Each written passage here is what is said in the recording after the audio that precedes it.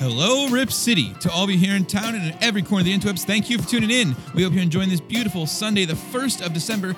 I'm Keith Feltner-Smith, and I am -1 Ty Delbers today, but I have a guest here with me whose name has almost the same rhythm, Tara Bowen-Biggs. For a Ty Delbers, we'll take it. You know, I think it's a fair start. First things first, let me get all the paperwork out of the way here. You can reach us at Trailcasters on Twitter, Facebook, and Instagram. You can email us at trailcasters@gmail.com. Always, you can find our pod on iTunes, Google Play, Stitcher, Spotify, anywhere you find your podcast, and we are always looking for what, Ty or Tara? What are we looking for? Do you know? 5 stars. Yay. Oh, 5 stars. Absolutely. 5 stars. 5 stars. And these beautiful beats you can find from Odar. Odar at soundcloud.com/OdarBeats. Please support your local artists and all of our friendly Blazer pods, as they are so happy and welcome to come on our show as always. So shout out to our sponsors, Envy Adventures and Clearly Speaking. Today's guest, she hosts the Blazers Edge pod with friend of the show Danny Meringue. She also hosts the Blazers What pod with Cassidy Gemmett, or is it Gemmett? I apologize to Cassidy. Gemmett. Is it Gemmett? Okay, yep. Gemmett. There we go.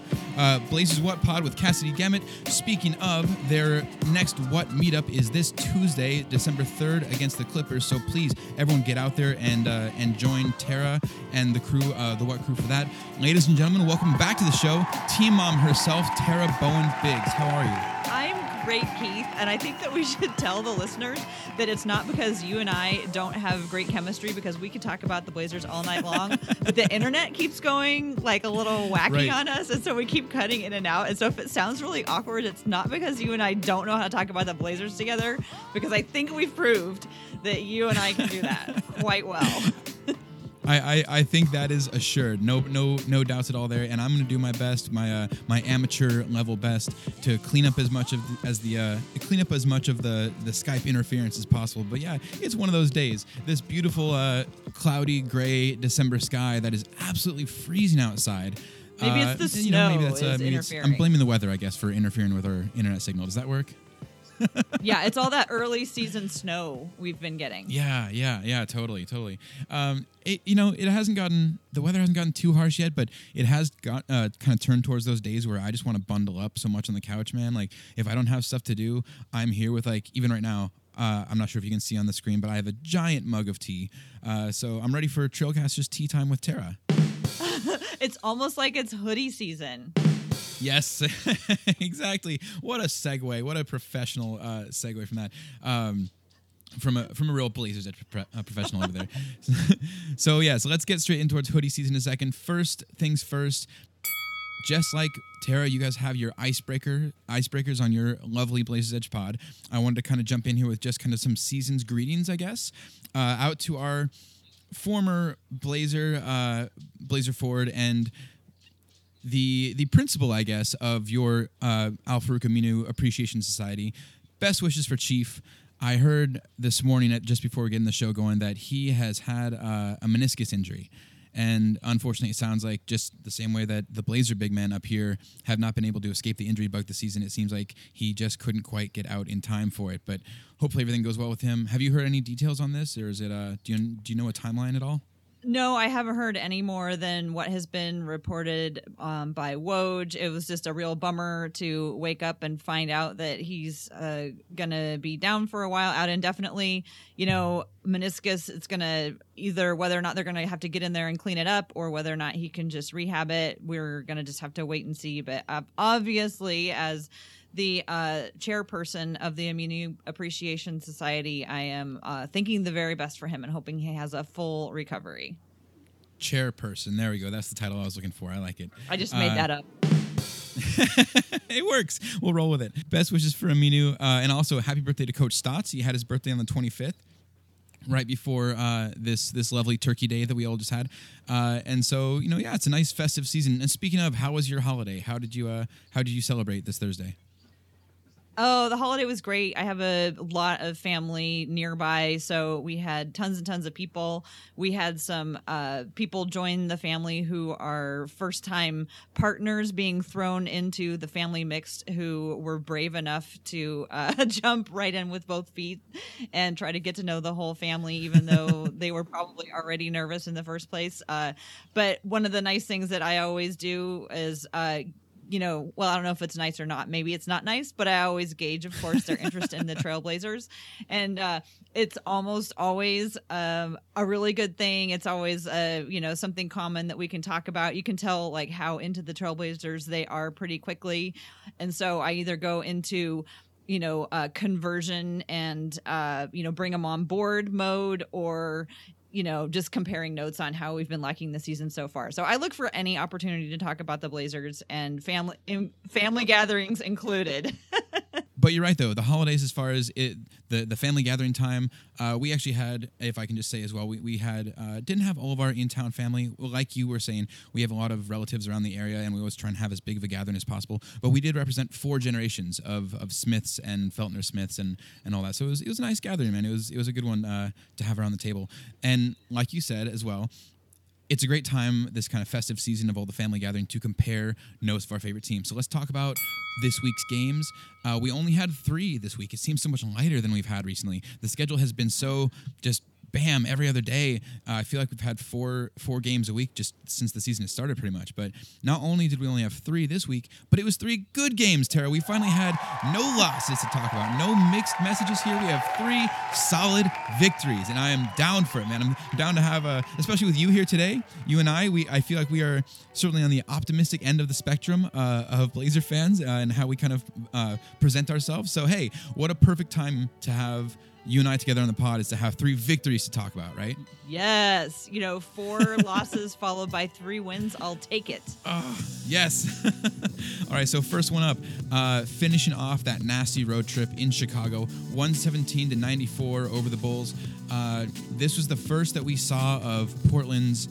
It was their 10th starting lineup this season, but this is the first time that we saw Dame, CJ, Rodney Hood, Carmelo Anthony, and Whiteside all start together. Looked pretty good, I'd say, from the start. I think Portland had one of their better shooting nights of the season so far. We finally kind of turned around those rebounding woes, which we'll talk about more as we go through here, I'm sure. The one downside that I saw that really stuck out anyway, Gary Trent was added to the injury list. And we've had enough injuries so far this season that I don't really need to see any more names on there. But a healthy starting lineup looked so good. Would you agree? Absolutely. As we were coming into this week, coming off of those 4 losses, trying really hard to find silver linings, one of the things that I kept holding on to is how it really has been fun watching these younger guys get all this playing time, getting some of them even in the starting lineup to see how well they do playing alongside some of the better players. But I gotta say, once we saw starters actually being starters, it was like, oh, thank God. It was such a relief. I didn't realize how much I had missed having a regular starting 5 until I saw it again, and I was like, oh God, that looks really great to have 5 guys who clearly know what their role is out there starting. When I think so much of the issues we've seen so far this season, I was talking last episode with Oliver Maroney, shout out to him, about so many of the issues they can be linked back to the injury bug. The problem of not having the big guys has led to the issue of rebounding, which has led to the foul and free throw discrepancy. In the same with this, I feel like not having a solid starting lineup has led to a lot of I think maybe kind of the blown up expectations, or the what's the word I'm looking for here? Just the disappointment from fans as far as players like Bazemore, players like Mario Hezonja, a lot of these guys who have been thrust into roles that were bigger than they expected to have, and I think bigger than the team expected to put them in, at least at the start. They were having to step up and maybe not really ready for that, and I think it kind of exposed a lot of these players. That is obviously the negative side of it, but the upside has been some of the young players we've had, like Simons, like Nasir Little. I have loved what I'm seeing from Nasir, but technically this dude shouldn't have even really been seen much at all this year, right? Mm-hmm. If things had gone well. Yeah, I think when you were trying to figure out which word you were searching for, the word that came to my mind was confusion. Yeah, that works. Because from night to night, without knowing who is going to be healthy, with having people be probable or unlikely, or like whatever the word is that they put on the report, not knowing who it's going to be, getting used to maybe one lineup, then switching to another lineup. It's just hard to get into a rhythm when that keeps happening. Especially when so many people are just flat up flat out new to the team. Like last year, if they had to make adjustments to the lineup, not that big of a deal because they're used to playing together. But this season they're not even used to playing together, and then they haven't had time to get into any rhythm. So it's not like this particular group of starters has had much of a chance to get into a rhythm together. But the fact that they're all, for the most part, career starters and they're used to that role and they know what they're supposed to do when they get out there together, I think that has been really nice. And they know that, like, okay, this is my role. Like, so Tolliver doesn't know from night to night whether or not he's trying to earn a spot in the starting rotation. Is he just holding a spot in the starting rotation? Same with Little. Same with even Gary Trent Jr. Like, do I get to keep doing this, or is this just like a one-time thing? Now we're seeing what I think is going to be the regular rotation, and they can finally start getting used to each other. So actually, let's tangent off on that for a sec. I like what you're saying as far as the starting unit, knowing who the starting unit is. But do you think this is also going to kind of trickle down to the bench unit, to Bazemore and to Hezonja and the rest? Now that they know where they fit in the system, they can maybe kind of ease off the gas, having to overperform as much or having to feel like they have to step up. And yeah, do you think this will the bench, I guess, look more solid the same way that we're seeing from the starting lineup these first couple games? Yeah, I would think so. Just give them a chance to relax into their role rather than, like you said, trying to do everything so that they can show, I can do all these things, put me in. It's like, okay, now we know more about what everything looks like. I can just concentrate on the things that I know I am intended to do. And how about, speaking of knowing what you're supposed to be doing out there, the difference we've seen from Hassan, and I'm using this to segue into the second game because this is when I really noticed it against Oklahoma City.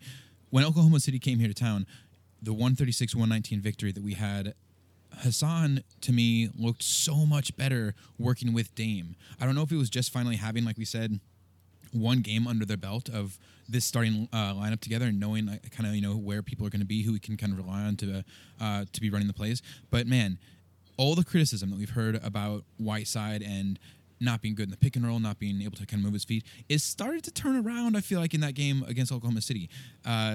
Did you see this as well? Am I crazy? Am I giving him too much credit? Am I maybe looking this a little too, like, with too much Rose City tint on here? Or I don't know. He's so puzzling to me. My reaction to him, how to watch him, it's just it's really hard. And I don't know if you want to talk about it now or if we want to talk about it more later, because that's kind of the thing that I've been wrestling the most with, is just how to watch him. Because how to watch Hassan? Yeah. I mean, because like you said, or like we're talking about, is people have so many strong opinions about Whiteside, and I don't think that's fair. But on the other hand, we're all watching a game, and we all see moments where we're like, that wasn't what I expected you as a professional starting center to do, but you did something else.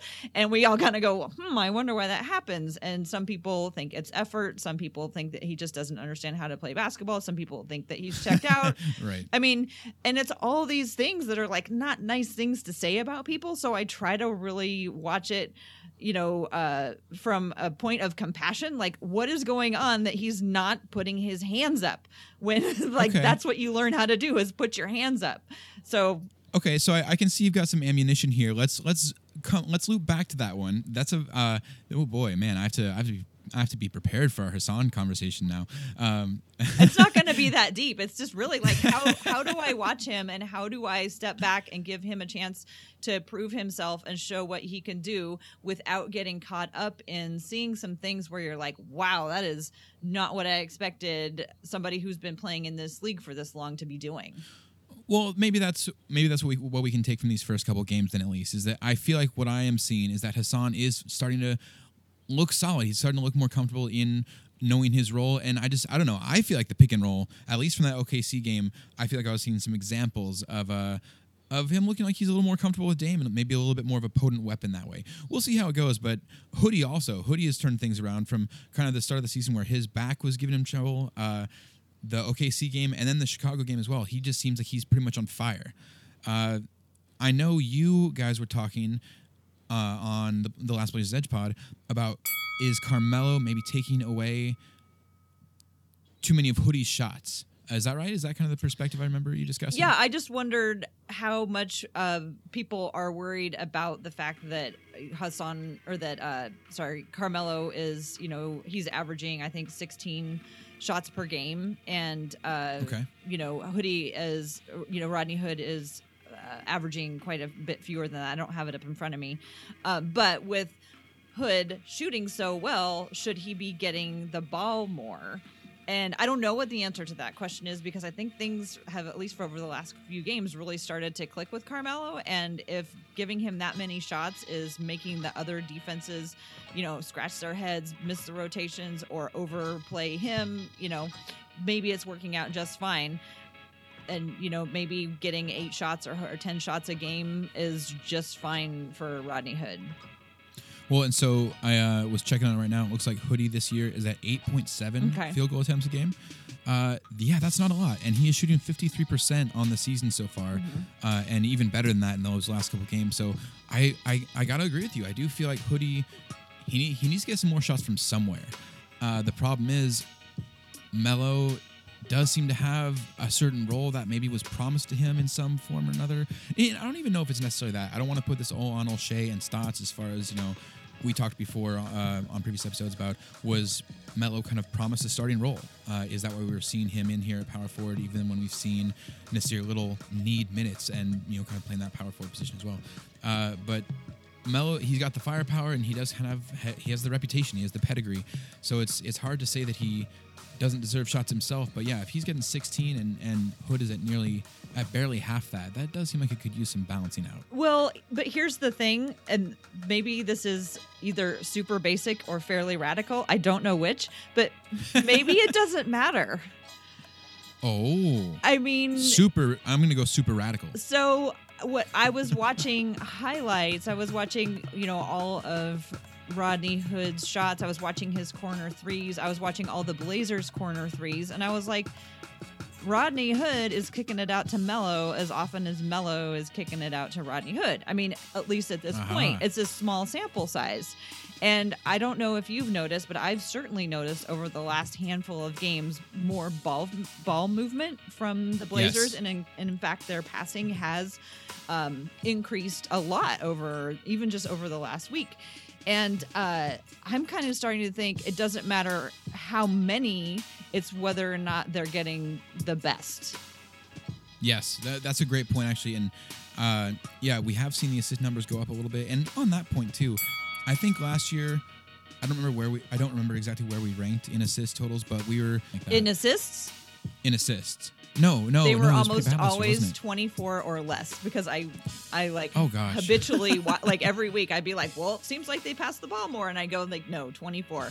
Seems like they passed the ball more this week. No, 24. Well, it was 24 assists a game, but where was that in the NBA? No, that was down there. So the Blazers finished 25th in the league last season with 23 assists. And 25th in the league with 23 assists a game, and right now it looks like we are dead last, 30th in the league at 19.9 assists per game. Yep. I think the point that I was trying to get to with that is how close 19.9 is dead last to 23 last year being 5 spots up. I'm not saying that we should settle for 25th in the league either, but if this ball movement that we think we are seeing right now, if what our eye test is telling us is that it is moving a little better, and I think the numbers are backing up somewhat that we're seeing more ball movement, more assists from them, that could jump fairly quick. So I guess I'm not sold that the Blazers have to be in the NBA bottom rung of assists, but I don't know. Am I crazy to hope for a little more than that, or do you think? Is this something that now that we have players who can make shots, we're going to see more assists and we can start shooting up that ranking? Or do you think this is just something that the Blazers system just does not produce assists?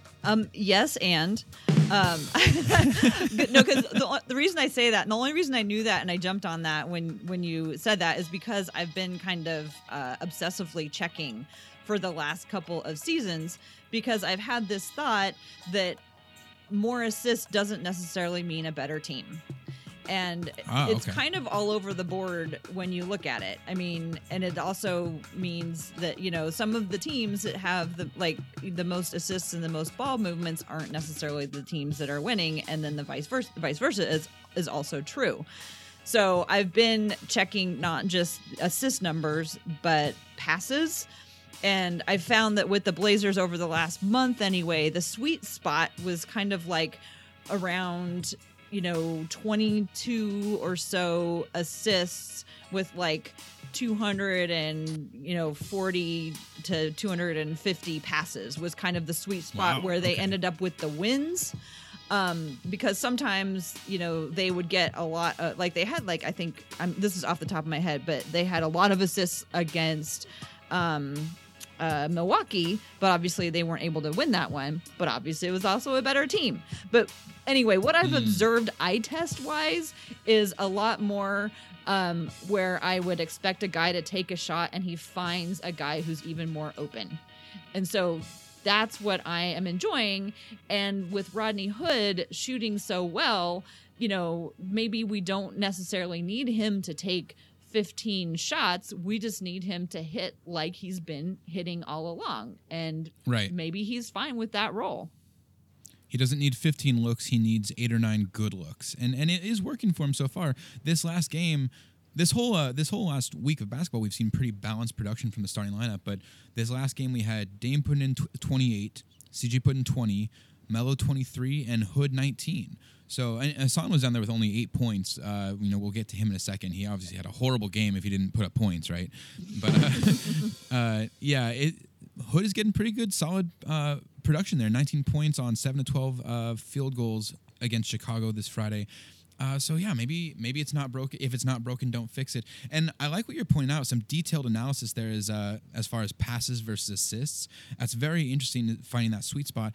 I guess my one thing would be, I don't know if I would necessarily say the higher number of assists correlate with the wins, like you pointed out, but I think it's almost more about higher assists mean easier buckets. And with players like Dame, where one of the other questions that we could get to would be how much we need to be relying on Dame right now versus how much should we be trying to get him some rest, get him some games where he can take it a little easier so he can not wear down over the season and still be here for us in the playoffs. I think part of that could be alleviated, I guess, by getting those assist numbers up. But hey, the other side of that, like you said, if you're getting good shots, if you have Melo dropping 23, Hood dropping 19, CJ dropping 20, if you have 4 starters putting in 20-ish a night, I feel pretty good about that, assist numbers aside. Yeah, and I think this is a really good example of kind of the eye test versus analytics conversation, because like you kind of joked at the beginning, like if you don't score a lot of points, you didn't have a good game, and we all know that you were talking about Hassan Whiteside having 10 blocks. 10 blocks. Yeah. So when you look at assists, you want to see assists because that means that people are finishing, but you also have to take into consideration all the other things about what style the team plays. And so I think this is an interesting case of the analytics not necessarily showing if something is right or wrong, but the analytics are telling the story about what kind of a game the Blazers play. I like it. No, that's perfect. Yeah, it's not just about the simple stat production. It's about the story told, and it's about the context of what those numbers were produced in. So let's talk about some context, actually. Let's talk about Whiteside. His woeful line of only 8 points, 15 rebounds, and 1 assist in 29 minutes on Friday. But you scroll a little further into that, and he had 1 steal, 4 of 11 shooting, 0 of 3 from the free throw line. But this was his trash can revenge game, going off for 10 blocks. The Blazers franchise record. Whiteside has had, I think, a 12-block game before, 12 or 13 or something like this, and he's had 10 blocks a couple times in the past. But this is the most we've ever seen from a Blazer. That alone making it a historical night for his. I'm calling this the trash can revenge game. Would you go with any other title? That works. For anyone that's not keeping up on the social media, Whiteside had an interview with Brooke where he was talking about, or I don't even know if it was in the interview, but they showed some Instagram clip, I think, where someone in Whiteside's neighborhood apparently took his trash can and recycling bin that were out on the curb, took the bins, left the trash, and he's out there. That's just so He- weird. Like, why would Yeah, somebody that's really do weird. that? Like, why would you reach into someone's trash can and like pull out their trash? That's, Yeah, I mean, that's I like mean- weird. I mean, it's possible. Let's say it is totally possible that there's some sort of garbage truck malfunction. Like, you know, as it's lifting the bin up, it dumped the stuff at the wrong point or whatever. But yeah, you know, you got to be honest too with how much hate that we've seen from Whiteside from Portland fans towards Whiteside and Melo. I wouldn't rule it out to say that this could be some disgruntled fans coming along through the neighborhood and doing some old school, you know, neighborhood vandalism. Hey, at least they didn't like knock down his mailbox with a baseball bat, that kind of thing, right? Mm-hmm. Didn't go like old 90s movie on it. Yeah, I guess But, it could have gone a lot worse. But Whiteside kind of talked about this stuff too, and let's just jump straight in with that awesome segue. How do you like that one? As far as Whiteside and the hate from fans, he had I think more of a sit down with Quick, an interview with Quick, talking about clearing up the reputation that he has, and he knows that he kind of has this reputation as being a disgruntled player or someone who kind of is a malcontent, I think is the word that Quick used in his article on The Athletic. Go and check him out. Shout out to Quick. But Whiteside was calling this season the Clear the Confusion, or he was like the theme, I think is what he was assigning, was Clear the Confusion about his rep. I think this could be something, Tara, that what we're seeing from Whiteside, especially as he's getting more comfortable, we're seeing a little bit more, like I was saying earlier, about the pick and roll action. I think he's looking a little more efficient next to Dame and his co-stars out there. I think he is maybe aware of what's being said about him, aware of a lot of kind of the trash talk, the hate, and the heat. And you know, it's not too late. It's not too late that we could see this turn around, and by the end of the season, Blazer fans will be back to saying, "Oh my God, can we hold on to Whiteside? Can we keep him next to Nurk somehow?" Like, what do you think? Am I too far ahead on the optimism train on that one, or are you with me? That would be the perfect full circle Blazer fan experience. Right? For us to be all excited and then go, oh no, and then be like, what could we do to re-sign him? You know, that's just the roller coaster that you agree to jump on when you become a Blazer fan. You know, we're always like, everything's super high or everything's super low. That's just how we are.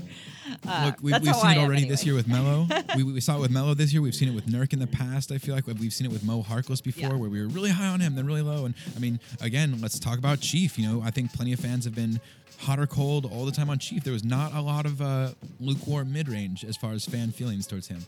But yeah, I think with Whiteside. Well, I should be asking you, not telling you how I think. Let me ask you how you think, Tara, or how do you feel about Whiteside at this point? Do you think a lot of the fan hate is realized? Is it acceptable, or are we way off base on kind of the hot and cold stuff, or do you still see him as someone that is going to be just a short-term rental and get him out of here as soon as Nurk is healthy? Or do you think this is something that, you know, in his contract year, would he be more likely to stay around through the end of the season just because we want that roster depth? I really do want to know what you think, because I'm really confused. And one of the things that we were talking about on the Women's Hoops and Talks episode recently was what we were thankful for. And one thing that I talked about is I was thankful for my own personal journey of acceptance of Yusuf Nurkic as a Trailblazer, because it taught me patience. Yes, I heard this. I was not one of the people who was initially on board, even though we had Nurk fever and that was exciting, and he was clearly making a huge difference right when he first came to the team.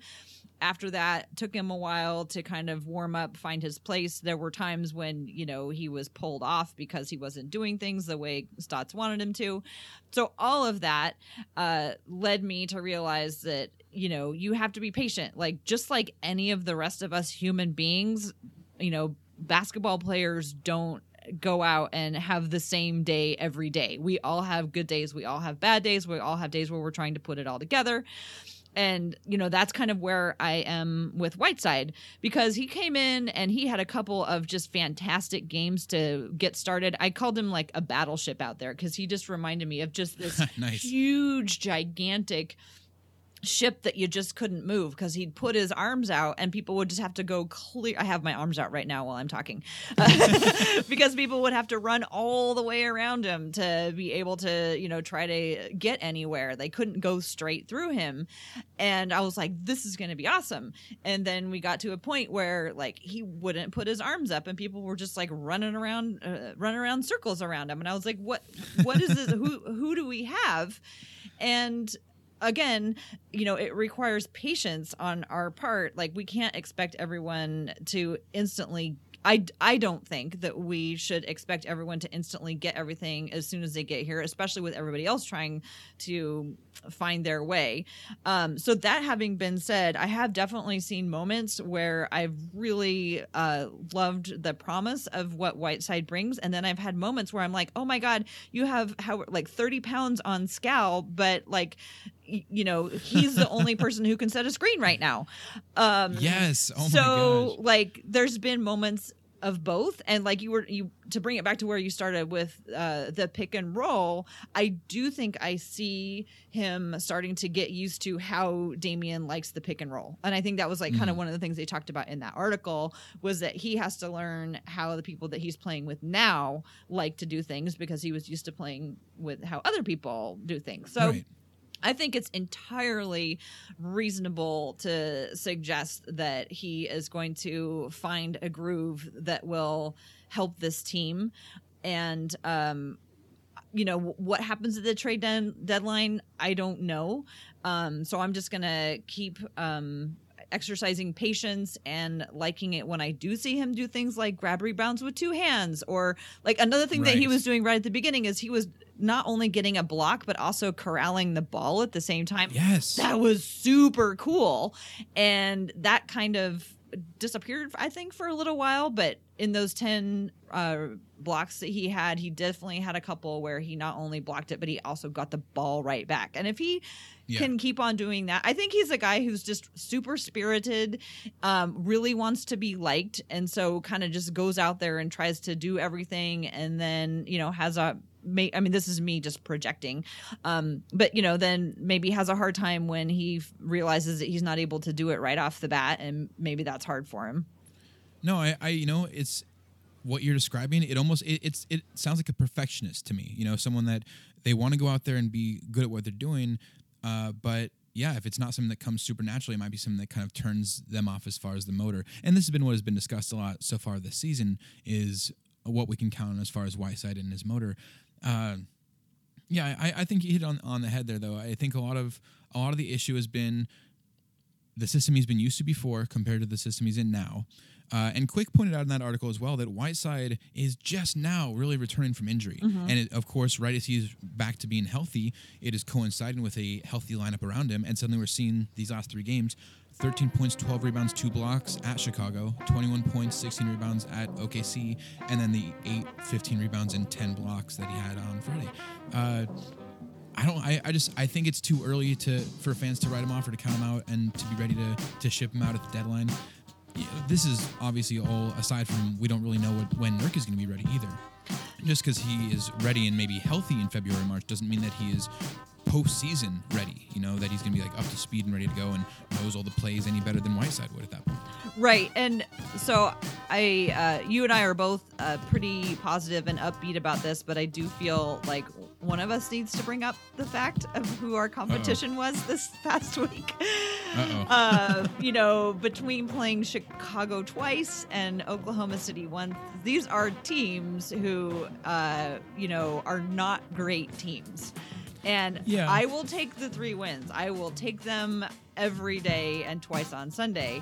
And this is not to say anything, this is not to put down those wins, but what I want to do is point out how bad it would have been if they had lost these games. Yeah, if this week had not gone 3-0, that would have been a bit of a letdown for sure. And I hear you on the schedule. This was certainly an easy start after we've had a fairly tough schedule. Absolutely. What I would counter with What I would counter with is that the other teams around the league where people are talking about the Lakers on this giant win streak and they're the top of the West and Boston is just looking so good over in the East, they have had some of the easiest schedules so far as those last couple games. I think I saw something with the Lakers of the 8-game win streak or 9-game win streak they were on, 7 of those teams were under 500 and the only one over was the Timberwolves. So it's not like they were facing world beaters on their run either. Right. No, I don't disagree with that at all. The Blazers have had an extraordinarily difficult schedule. Like not just in terms of a number of games, but also the travel that they've had to do, and just having it be like weird in general, and just like any kind of weird anomaly for the system. Like the Blazers got it this month. Right. So okay, all that.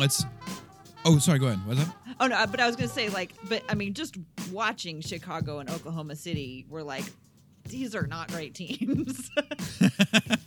Yeah, you know what? I'll take it. I'll take a little bit of a breather as the roster gets right. Let's just say exactly. It was really good for a number of reasons that they won those games. This was our mid-season preseason game as they get ready for December when basketball really starts or something like that.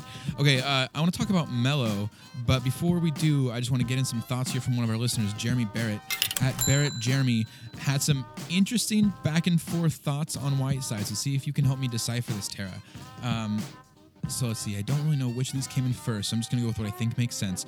Jeremy Barrett says, I know this wouldn't happen, but if Hood would come off the bench and somehow Melo stayed next year, we could have Dame, CJ, Melo, Collins, and Nurk starting 5. That would be fun to watch. Next year, is Whiteside coming back, and would he be willing to come off the bench? Okay, so blow right by the Nurk and Melo part for a second. Let's go.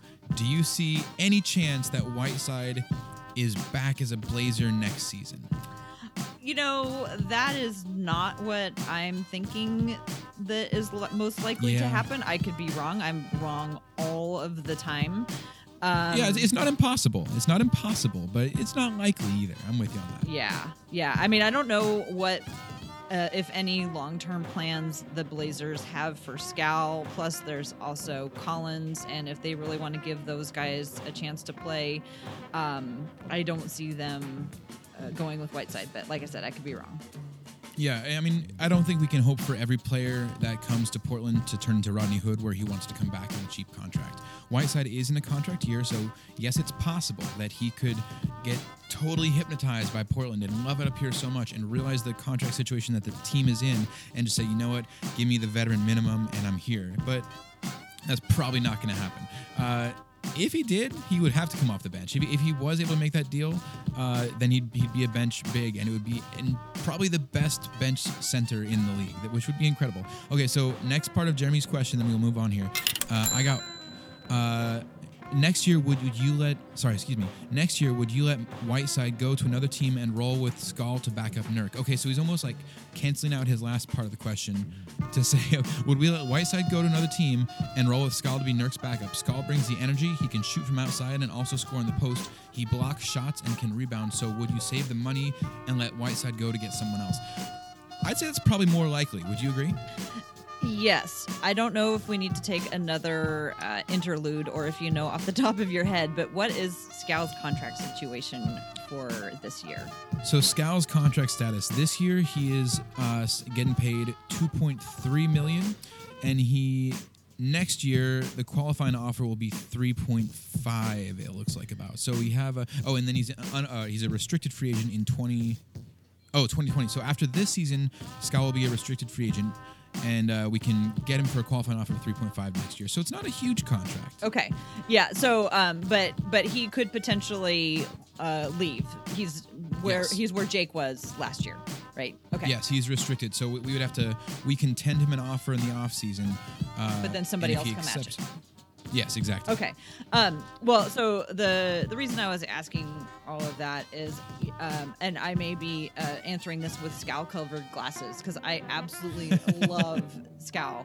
I think he's the new Swiss Army knife for the team. You know how we used to say that Aminu was like that? I think Skal is so versatile and has just, even in just the 20 games that they've played, has shown improvement that I would love to continue to have him on, and his ability to back up Nurkic or back up Collins, or Right. I don't know where Collins is going to end up. I just think having him around would be fantastic, and he's shown, like I said, even in this pretty small sample size, that he's been able to improve by having enough minutes to play.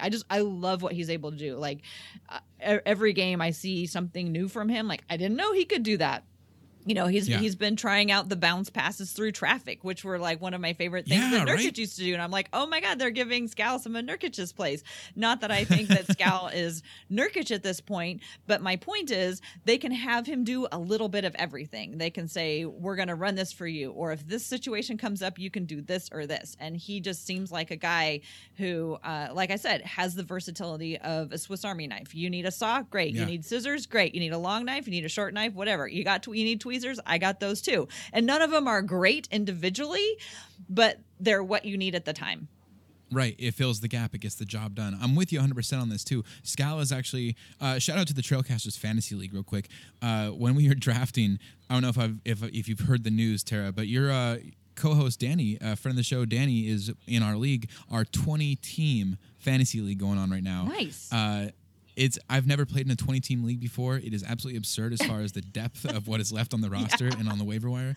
But the one Blazer that I was able to get a hold of as we were doing the draft, because everyone was getting picked off like right before I could grab him, was Skal. Right And on. at the time, I'm like, oh man, like at the start of the season, I'm like, oh, he's probably barely going to see minutes. I might have to like move him around on the waiver wire. That would suck if I don't have any Blazers. But now I can't even let him go. He's playing so well. I'm like, yeah, that's a win. Just keep him all season. Just keep it rolling with him. That's And awesome. exactly like you said, he's been the Swiss Army knife. He is a guy where his game is very different from Nurk. He has a really soft touch, probably one of the best touches that we've seen from a big man in a long time. It's kind of become one of those talking points in recent games. Is just how soft his arc is. It's a real high arcing jumper, but he can get in there and he can play in the post. He's got a lot of verticality. I feel like for a player like him and kind of his game and his athletic ability, playing next to Whiteside or behind Whiteside is probably going to be really helpful this season. I feel like Whiteside is someone that Skal could learn a lot from.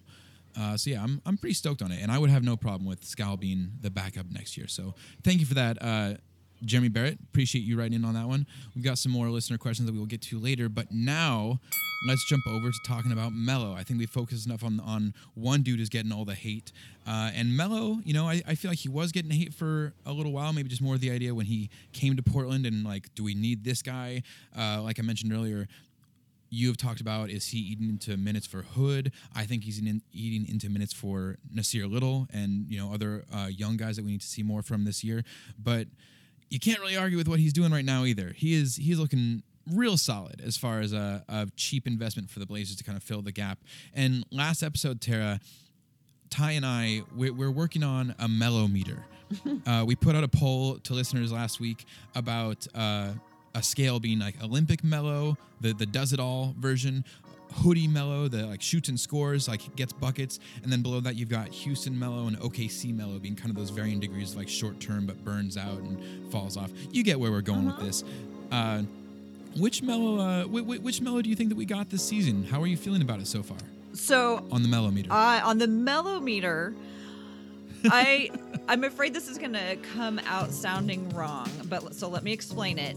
I would call him like sort of junior Olympic Melo meter. Oh, okay. Because what you said was, Olympic Melo who's doing everything. And I don't think that he, by any means, is doing everything in terms of box score and, his he's not like obviously at the top of his game. He is, he's not, LeBron James has like ruined everybody's expectations of what a 35-year-old can do. Like that's not supposed to be what people can do. And more power to him. So with Father Time and being out for a year, I don't want to people to think that I'm saying like Melo can do everything. He's incredible. But he brings some of these things that nobody else can bring, and I wasn't expecting to see. When he goes to other cities love him. Like, they have fans in the audience cheering for Melo. That doesn't happen with Portland typically. You know, there's always Dame fans, which is cool. And, like, Dame will always be, like, my favorite. And, you know, he will always have people who are his fans. But it's a different kind of, like, feeling when you hear another arena chanting a player's name. I mean, that's got to give people energy. So that's one thing that Melo is bringing. Another thing is that it's clear that the players love having him on the team. I mean, we've seen Dame jumping up and down on the sidelines. We've heard from the locker room how much everybody likes him and respects him. We've seen him interacting with the players. So he's brought something to the team that seems to have sort of revitalized them. And I would say that they have never at all this season thought that they were out, but it must have been hard and kind of a slog when you've lost 4 in a row and you're on the road and, like, there's no end in sight of, you know, this tough schedule.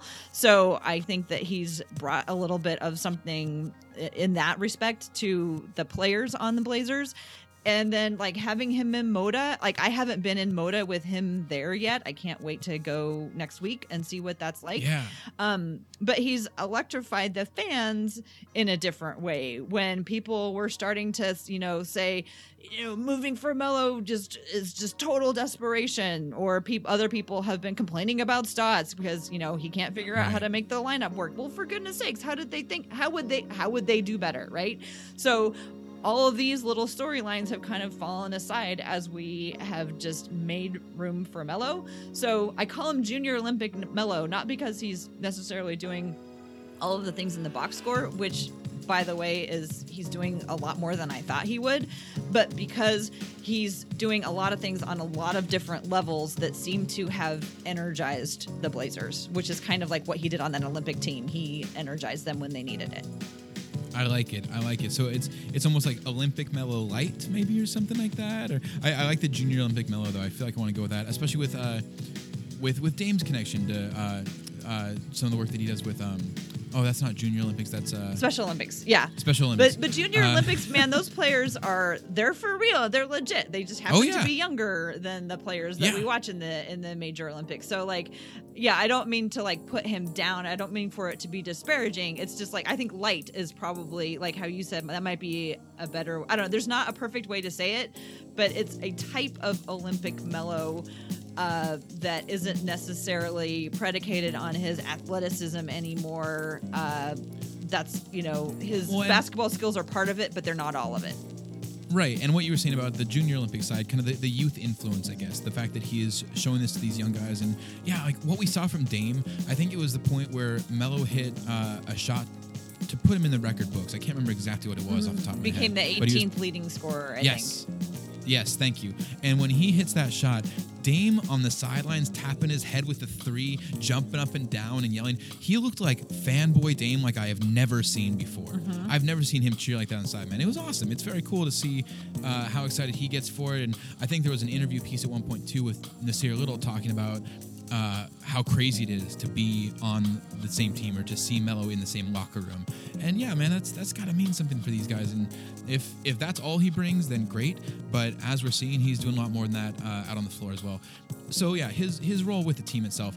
Are you happy with him as the starter? Like we kind of mentioned earlier, the idea of taking away Hoodie's shots or taking away Naz's growth potential, I guess. And maybe Hoodie doesn't need the shots. But it confused me, the idea that Melo was coming in here as a starter, I guess, and maybe part of this is the constant changing expectations we have for the team as far as, is this season just about youth development, or is this a season where we're still trying to push for a good playoff position? So, I mean, I guess we can kind of start to transition here from just making this about Melo's expectations, but how are you feeling on the team at this point? Where are you standing now that we are 8-12 and starting to see some glimmer of good production here? Is this a season that is still salvageable as far as the postseason and something that we should be a goal that we should be targeting, or is this more of a season at this point to focus on Anthony Simons, to focus on Skal Labissiere and Nasir Little, and maybe what this roster can be going forward? Yeah, I think you brought it up earlier where we just need to look at these things in context, and the thing that I keep forgetting every time the Blazers do something cool, like win 3 games in a row, is I forget that on the night that Yusuf Nurkic went down, a terrible, terrible night, I thought that was it for the Blazers. I was like, that's it for this season. That's it for next season. And we'll regroup in 2021, whatever. I was like, okay, that's, that's it. They're done. They're not going to be able to keep it up without him. And then, of course, like they always do, because this is what the Blazers do, they outperformed expectations and they went on a deep run in the playoffs, and good for them. That's amazing. And so when the season started, it was like I had forgotten that whole thing about Yusuf Nurkic being down and a major component of their team not being available for probably most of the year. So, I got caught up in that and I was like, well, okay, maybe they can make it work with these guys. And then things weren't working. And then so I was like, well, the youth movement is really fun. It's Right. It's fun watching these guys play. And so I'm just a fan. Like, my livelihood doesn't depend on making the right choices and signing the right person and making the right decision about whether or not they should win or whether or not they should lose. As a fan, I am enjoying what I'm seeing right now. It's been an interesting season. Even when they were losing, we got to watch, young players that we never would have, we would never would have seen Naz Little. You've talked about it before. Right. That's not the Stotts timeline. The Stotts timeline Right. is that, well, maybe we'll see him at garbage time, and then we'll see him a little bit in year 2, and then year 3 is when he'll get a chance to really show what he's got. And that has all sort of been thrown out the window. So with Carmelo Anthony and the question about whether or not he should start, I think it makes sense for him to start because I think he's the best available at the 4 right now. That doesn't mean that Naz Little can't continue to play, and we've continued to see him get in, not as much as he was before, but I think this year is going to probably be about the balance of getting wins and also giving these guys a chance to develop a little bit faster than maybe we intended. I mean, you're just never going to have a team with Damian Lillard that doesn't think that they can win every single game. Right. Yeah, that's a great that's point. just how it is. He believes it, and he gets all the rest of us believing it right along with him. But as far as Melo starting, I am fine with it. I do like seeing that those young guys are getting more minutes than they normally would get, but I don't feel like they necessarily need to start in order for them to do well.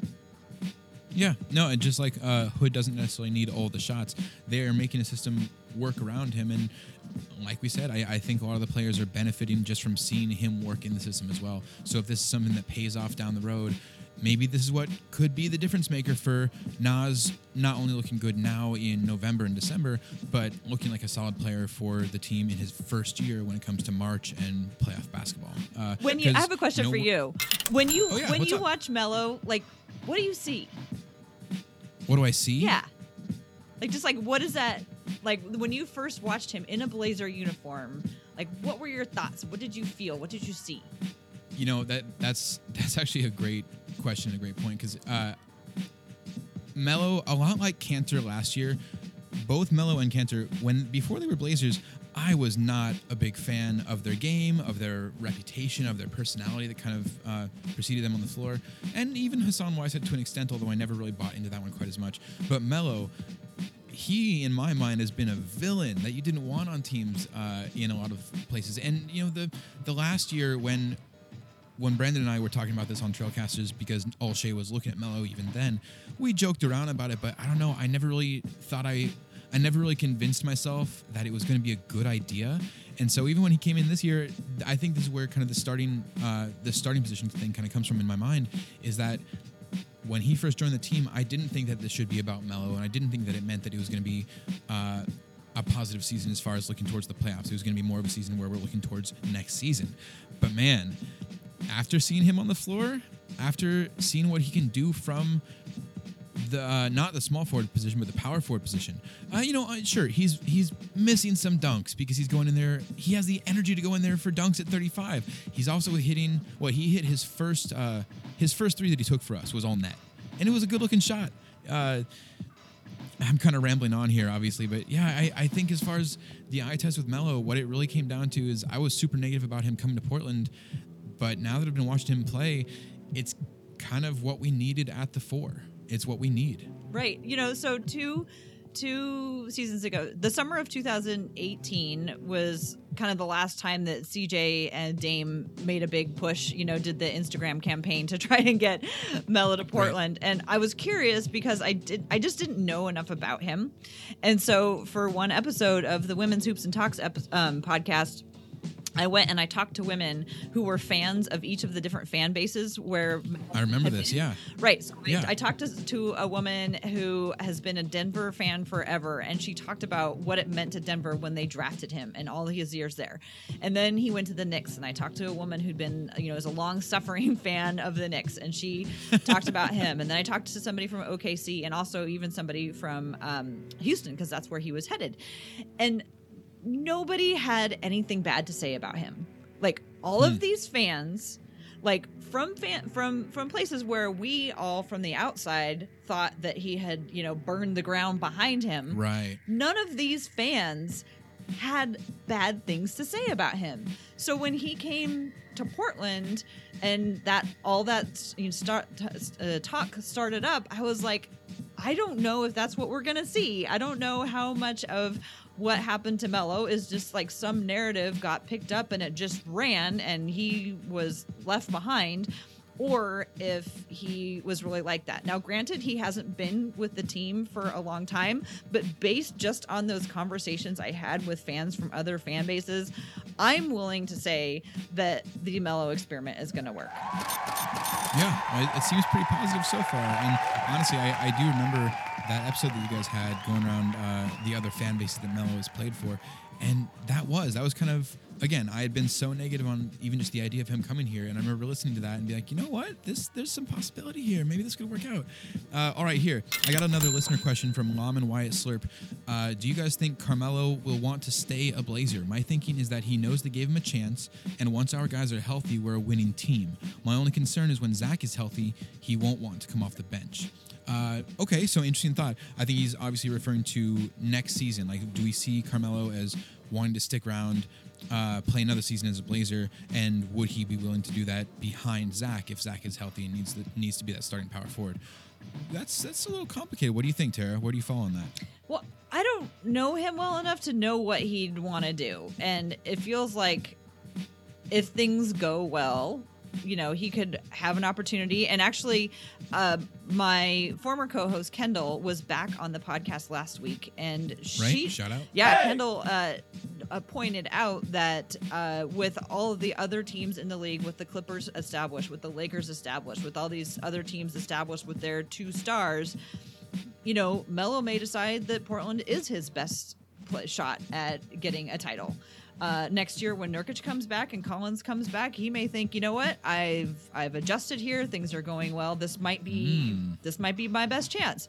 Or he just may be somebody whose interests are different and really, really, truly wants to be in a big city like, Miami or, somebody, one of the big flashier franchises. I have no idea, but I thought it was an interesting point that she made that I hadn't thought about before. Yeah, no, that's a legit point. And, I think there's a lot of variables as far as Melo, because, again, my impression on his personality, I think I have to admit at this point that he has grown and changed as a person from who he was, or at least who I thought he was back in his earlier career. But, yeah, at this point, it's totally possible. Maybe he, like you said, on one hand, he could want a big city life. On the other hand, he could really have Portland grow on him. Kind of like what Lom and Wyatt Slurp was saying. He knows that Portland gave him a chance, and once our guys are healthy, it's a winning team. Like you said too, Tara, if he sees this roster really come together this season and think, wow, next year with Nurk and Zach Collins healthy, what could this roster do? Maybe he does want to chase the ring, and maybe he sees this as a good spot to do it where he can fit in. That's a great point that I hadn't thought of at all, and I am so on that train. I'm so buying into that. I'm so here for it. All right, last listener question here, and then I just have a few more things before I let you go. Thank you so much for your time, Tara. Last question in here was from There's look at this Nurk at Apocalypse Plox, excuse me. Less of a question, but he just says, I have to admit I was skeptical about Mellow, but now I am Mellow. So there you go. I think that pretty much sums up what we were saying about it too. It definitely has turned us around a bit. Mm-hmm. All right, it's fun. If nothing else, it's fun. And things were getting to a place where they weren't very fun, and this just interjects a little bit of life. This is a game, man. You got to keep it fun. It's got to be fun. All right, so again, Tara, thank you so much for your time. This is been fun. I'm so excited to be here. It's fun. It's about having fun. All right, so final bits before I let you go. Tie. Normally we would be going to win, loss, or tie here, more of our betting and sports betting, gambling oriented segment. And the two bits that we were really kind of working off.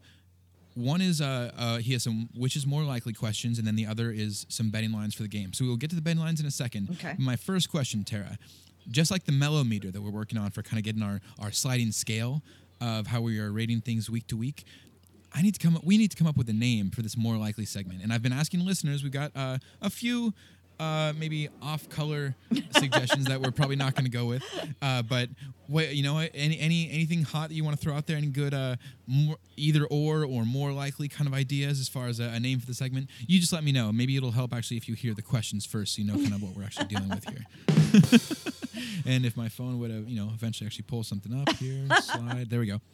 All right. So the first either or more likely from Ty. What's more likely? Damian Lillard starts in the All-Star game this year, or Anthony Simons plays in the Rising Stars game? Oh, that's good. Because we know Dame will make All-Star team. Like, that's pretty much a lock. But so will he start?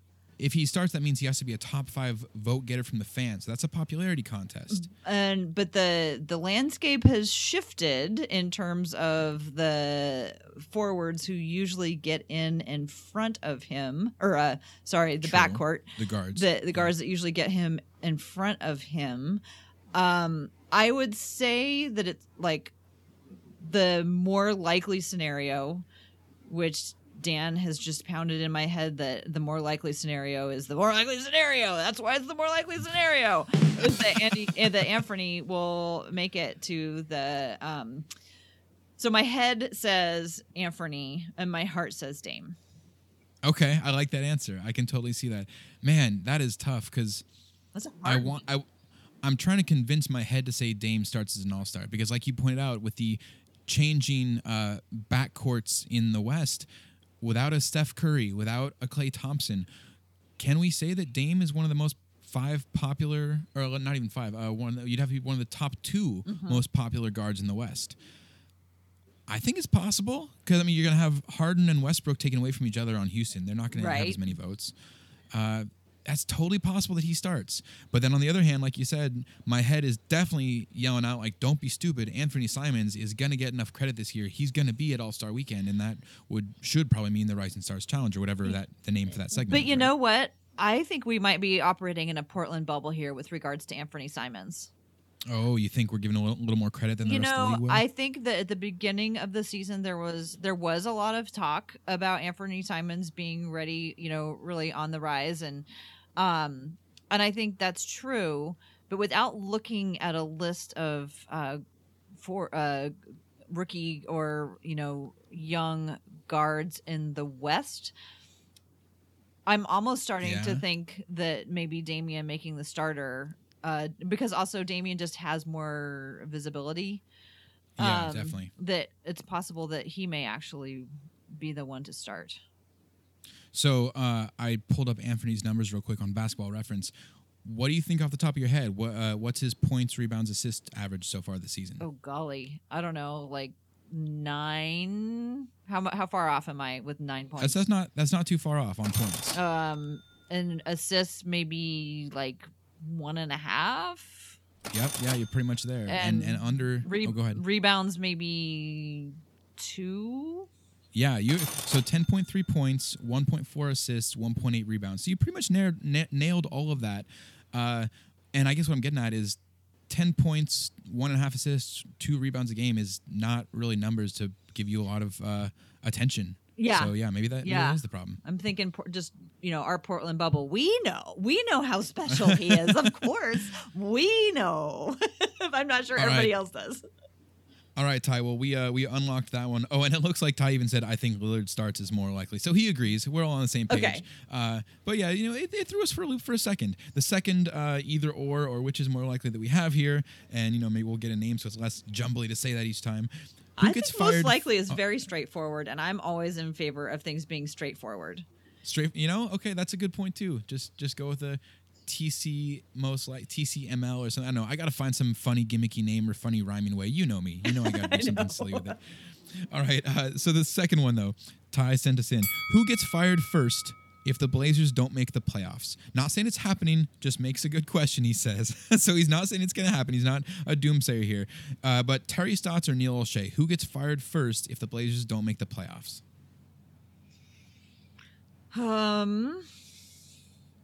That's another good question. He's good at that. Did he come up with these or did you? No, he came up with these. He wrote these both in since he wasn't going to be here. Those are good. Terry Stotts or Neil Olshey. Well, I guess we have to look at it now from Jody Allen's point of view, and we don't know her at all, as opposed to Paul Allen's point of view. I don't know. Can I punt and ask you what you think first? Yeah, no, you're totally good. I love putting you on the spot, but there's no reason you can't pass and send it back my way. I think, I'm even going to kind of look at what Ty said here for his perspective. He thinks Stotts is more on the hot seat. He thinks that Olshey is too loved by ownership. And I think kind of what you're getting at there with Jody versus Paul, I feel like Paul Allen, being the fan owner, being the guy who knew the team and had been around here so long and kind of maybe knew more of Stotts' role and relationship, might be a little more hesitant to fire Stotts. But Jody, she might be a little bit more of the straight business side as far as her perspective and her understanding of the team relations. So if she sees, she might be a little more protective of Olshey, I guess is what I'm getting at. And I think typically in the NBA, if you don't have a relationship with a team, if we were looking at other teams across the league, if a team is not doing well, I think the coach is a pretty typical scapegoat. Yeah, and I was kind of looking at it from the point of view of who's going to be harder to replace. Oh, interesting. That's a good point. I think that kind of gives some weight to Stotts a little bit. Like he's hard to replace. Would you agree? Right, because like what you were saying is it seems like it usually is the coach first. It's usually the coach that's most likely to be let go. Like, for whatever reason in the world, people in New York are questioning the coach as opposed to the rest of the. I mean, plenty of people are also great example. Plenty of people are also questioning the whole front office, but it's the coaches who they keep talking about being in the hot seat. So I think that's probably again the most likely scenario. But when you think about who would be hardest to replace, and she's a new owner, she's still probably figuring out what it means to be on the board of governors, and I would think it might be a little harder to replace a general manager. Oh, you think it'd be harder? Oh, I don't know. I mean, because it seems like there's tons of assistant coaches out there, and there's even coaches that don't have jobs or maybe transitioning from one place to another. It just seems like volume wise, the amount of people that you could look to find a replacement for a coach is a greater number than the number of people who could replace your general manager, just like purely numbers wise. Interesting. So yeah, if she, wow, interesting. And even in that sense too, I almost feel like Olshey would just have a better chance to kind of prove himself or get in her ear, kind of be like, hey, I did what I could, kind of thing. Yeah. Maybe that's giving a little too much credit towards the off. It's a good point, though. It's a good point. Just because as far as sharing the office environment versus Stotts is with the team. Yeah, he doesn't have a chance to go in and make a case for himself every day. Interesting. Oh, this is good. Man, that's a tough one. Look, hey, the real thing is neither of these are happening because Blazers are making the playoffs. This team is going to rock it all the way through. Melo he's filled out this starting lineup, and we've seen him go 3-0 across having this starting lineup together. Let's just say they rip off some awesome win streak in March. We're going to be a middling 5th, 6th seed. This question's not even going to come up, but if it did, that's a tough one. That is a tough one. Okay, Keith, I have good news for you. You know how What's you that? were saying that you wanted to come up with like a clever name for this Oh, yeah? whole what is more likely thing? So Yeah. when you write down what is more likely anyway, that spells out Wilma. Wilma. Yeah. Okay. So this could be your Wilma questions. You know, I mean, Yes, I like it. No, that totally works. I love 538 can acronyms. have the Carmelo rankings, and you can have the Wilma rankings. I love it. That's perfect. No, so we will have they've got the Carmelo rankings, and we'll have the Mellow meter and the Wilma scale or something. Or Yeah, you just have to That's add perfect. anyway Okay. at the end of it for it to work.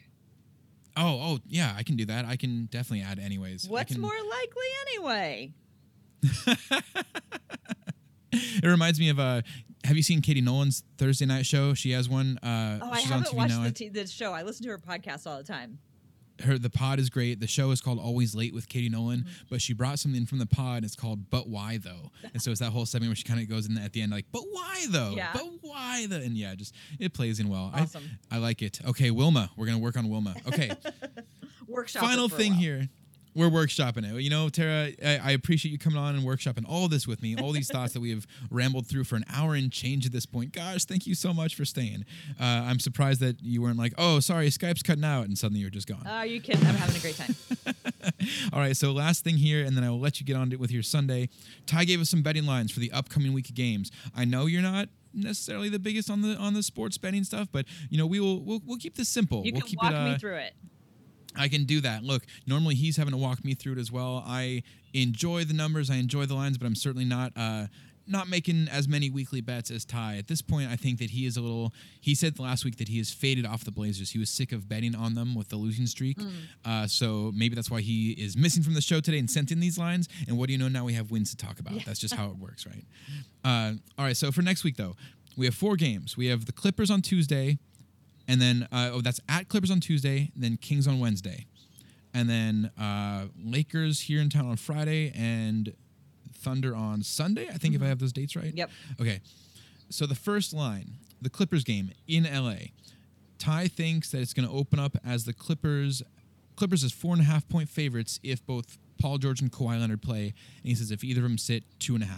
So first question, I guess, is do you think we see both Paul George and Kawhi on Tuesday? Do you happen to know if they are on a back-to-back? I don't think they are. I Okay. feel like I looked at it earlier. Obviously, Kawhi sat out last time that we played, but they didn't have a healthy Paul George yet either. So, I'm going to go with they're both going to play. okay, so if they're both playing, we're saying Clippers are 4.5-point favorites. So at this point, one bet would be if Clippers win by 5 or more, and the other side would be Clippers winning by 4 or less or Blazers winning. Which side do you feel more comfortable with on Tuesday? Great. So Ty's letting us bet against the Blazers, so he doesn't have to. Is that what's happening? Yeah, exactly. I mean, the Clippers are pretty darn good. And again, this is my heart wants to obviously bet for the Blazers, but logically, with the way the Clippers have been playing and the way the Blazers have been playing, I would say it would be real hard to bet against the Clippers on this one. Ugh, I feel so Yeah. dirty and awful saying that. How do people See, do this? Ugh. As the Blazer fan and as a sports gambler, the kind of line that we would want would be more like the Clippers being favored by like 10, right? Yeah. Because then if the Clippers only win by 9, we can be like, oh, I'm taking the Blazer side, and you still win the bet. But yeah, when the line is only 4.5, it sure does seem like that is pretty weighted towards the Clippers. It's hard to bet against the Clippers. Well, but although the Blazers are a team, I believe that traditionally plays to usually plays to the caliber of their opponent. I mean, look at how they did True. against Milwaukee. That was a very close game. So, I mean, I don't think it's within the realm of possibility that the Blazers could, do you call it cover that or like uncover it yes, or whatever? cover the spread, exactly. So I'm not saying that I think that it's like laughable that the Blazers, could come close or anything. I just think if I had actual money that I needed to like try to bet in the most logical way, I would probably bet on the Clippers on this one. Yeah, again, if the line was further away from 0, it'd be easier to bet on. But yeah, I think the other side again, the Blazers have had Saturday, Sunday, and Monday off, so 3 days off before getting ready for this game. It is the first night of back-to-back, not the second. That's a tough one. You know what? That would be a tough one to bet on. I agree with you as far as like if I had money, if I've got my mortgage to worry about, I'm not gonna bet on that game. Let's just move on. Second night of the back-to-back is back home against the Kings. Ty says the Blazers will be 3.5-point favorites here. Do you think Blazers win by 4 or more, or do you think it's going to be a close game, or you're not possibly going for the Kings? No, the Blazers win by 4 or more. Yeah, easy I'll line on that one. I'm taking that one. I mean, you could say the second night of a back-to-back could be tough, but especially if it doesn't go well for us on the road in LA, after having the 2 good home games up here with the starting lineup. If they had that one road loss down there, I feel like they're going to want to come back home and get right. And so against the Kings, it's a get-right game. I'll take 4 points for the Blazers, no problem. So Friday, home game against the Lakers on Friday. Ty thinks the line has the Lakers as 1-point favorites. So he's got this as a real close game falling in the Lakers' favor. That jerk. That's a good one. This is one I would gamble on. I would take the Blazers on this one. Here we go. I mean, not like I would actually gamble on it. I'm like using that as a turn of phrase. Nope. You said it. I've got the receipts. You said you would gamble on it. I heard it. But sure, why not? Again, they usually play tough opponents very close. I mean, there's obviously exceptions to that, but they often play tough opponents very close. Sure, I'll get the Blazers on this one.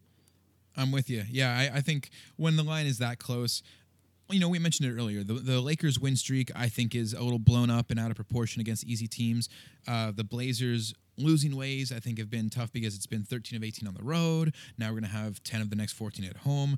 I'm feeling pretty good about a lot of I'm feeling pretty good about the Blazers turning things around. And at only 1-point favorite, I gotta lean on the Blazers too. So we're taking that one. We got 2 of these games. We're going to abstain from the game against the Clippers. We're going to take the 2 games in the middle of the week for the Blazers.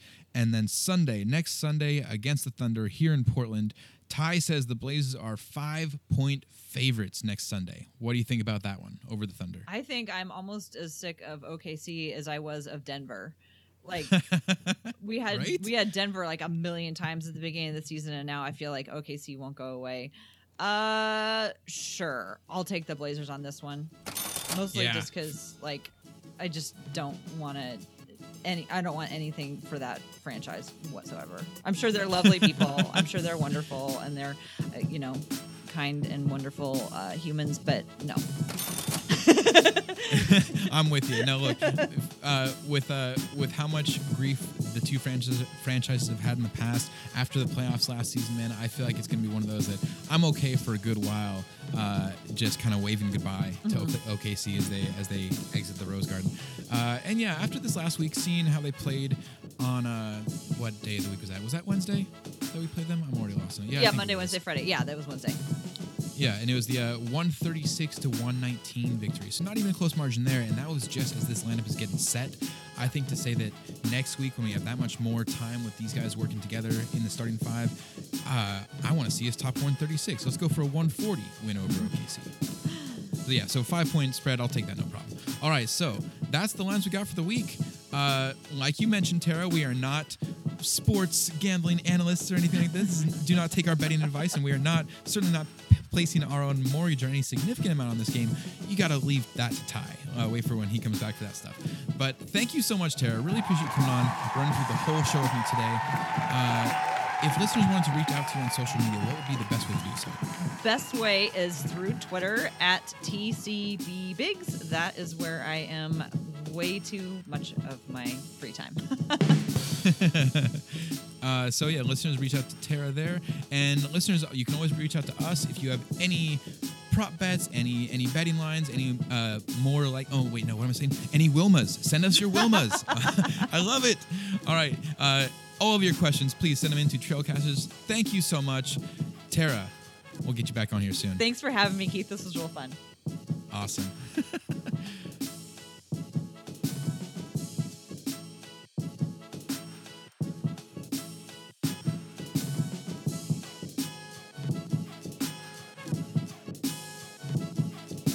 Welcome back to Trailcasters.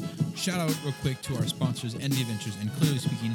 Envy Adventures, enviadventures.com for all of your sightseeing needs around Portland. Go and check out the Gorge, Mount Hood, the scenic views all over the Pacific Northwest, whether you're getting out to the ocean, to the dunes, everything in between. Corey and Envy Adventures have you covered. Go and check out enviadventures.com. They've got some great deals going on. Also, if you need any sort of help with the speech and hearing sciences, that would be accent reduction, voice fatigue, shout out to Brandon Goldner with the old pronunciation jokes. Go and talk to Brenna Nuckton over at clearlyspeakingoregon.com. That is clearlyspeakingoregon.com.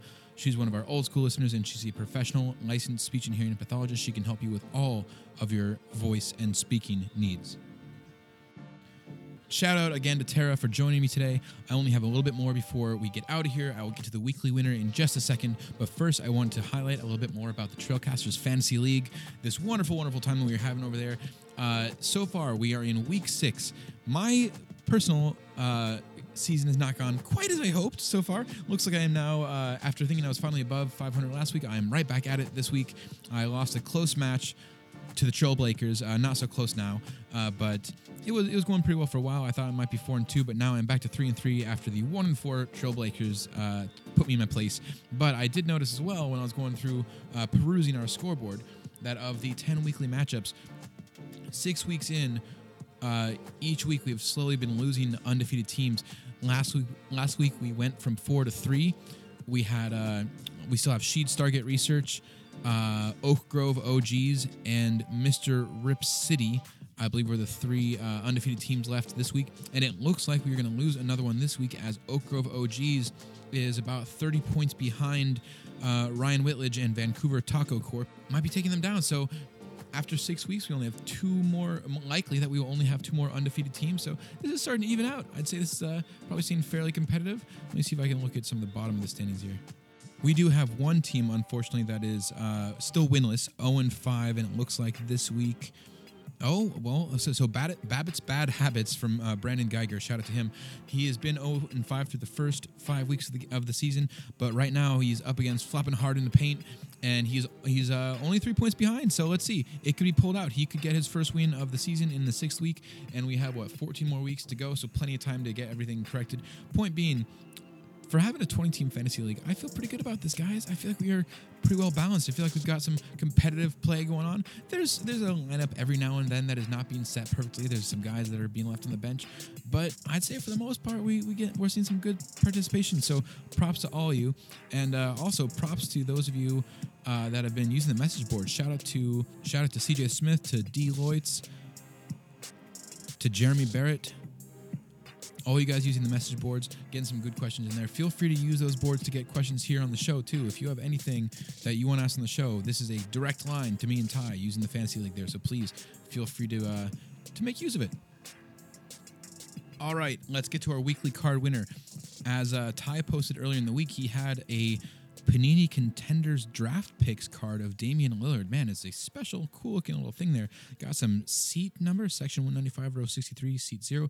Not exactly sure what that pertains to. We'll have to check in with Ty on exactly what the meaning is behind what is on this Panini Contenders Draft Picks card. But we had 3 of you guys this week. Shout out to Jeremy Barrett for writing in again, Lawman Wyatt Slurp, and... Look at this Nurk at Apocalypse Blocks. You guys are all in the running for this Damian Lillard card, so I'm going to random.org 1 through 3 for the generator, and the winner this week is number 2. That would be Lawman Wyatt Slurp at the _Beardiest. Congratulations, sir. I believe you are our first repeat winner in the Trailcasters Next Generation season here with Ty's TD Sports card and the hashtag card van and hashtag card garage. Now you are the first one to collect the second prize, so congratulations to Lawman Wyatt Slurp. We appreciate you guys writing in, and hey, just to be clear too, no need to stop writing in when you guys win a card each week. We will put you right back in the running the next week. If you write in, then you are eligible. As for this week, that is it for us. That is all the Trailcasters have got for you. So please, listeners, remember, you can write us about anything at any time. We will take all of your questions, your Blazer questions, your thoughts, your prop bets, your Wilmas. Send us in all of those either ors or most likely betting lines. However you want to phrase it, we will get it on the show. And if we do get it on the show, you will be in the running for one of the cards from TD Sports Cards. You can find us at Twitter, Instagram, and Facebook on Trailcasters. You can always find me at Rip City Keith and Ty at Ty Delbridge or at TD Sports Cards. You can find Tara at TCB Biggs. Always go and check out her content and follow her podcast. Follow her on Blazers Edge and the Blazers Edge pod, as well as the Blazers What pod. And please, shout out to Blazers What. Go and check out their event this Tuesday at McMenamins. Go and look up details on Tara's page. I'm sure she can give you directions to which McMenamins it is, but it's a really good time. We'll be watching the game, the road game against the Clippers, and hopefully cheering on a good win with Tara and the Blazers What crew. You can also always send us those emails at trailcasters@gmail.com, and wherever you find the podcast on iTunes, Google Play, Stitcher, Spotify, anywhere else you can find the pod, please give it those 5 stars. We are always looking for that to help spread the good word. And, you know, in that same sense, if you can tell any of your friends about the pod, spread any of that around, all the love helps, man. It's all love. And we will be getting some stickers and other things out here to you guys to help with that soon enough. All of you card winners that have won already, we've got you retroactively marked down to get some stickers on the way as well. So please help spread the Trailcasters name. And speaking of names, the name of the artist bringing you these beautiful beats is Odar, and you can find his music at soundcloud.com/OdarBeats. Always support your local beat makers as well as our sponsors, Envy Adventures and Clearly Speaking. In closing, your honorable listeners, that's it. That's our show. Thank you, Ty, as always, even when he's not here. Thank you, Odar, for those fat beats, and thank you to those sponsors, Envy Adventures and Clearly Speaking. And, of course, thank you to Tara Bowen Biggs, team mom of Blazers Edge, for joining me today. And thank you, listeners, for a great listening. We hope you enjoy your Blazers, your Rip City basketball, and our latest episode. Thank you again. And please come back next week for the next edition of The Trailcasters.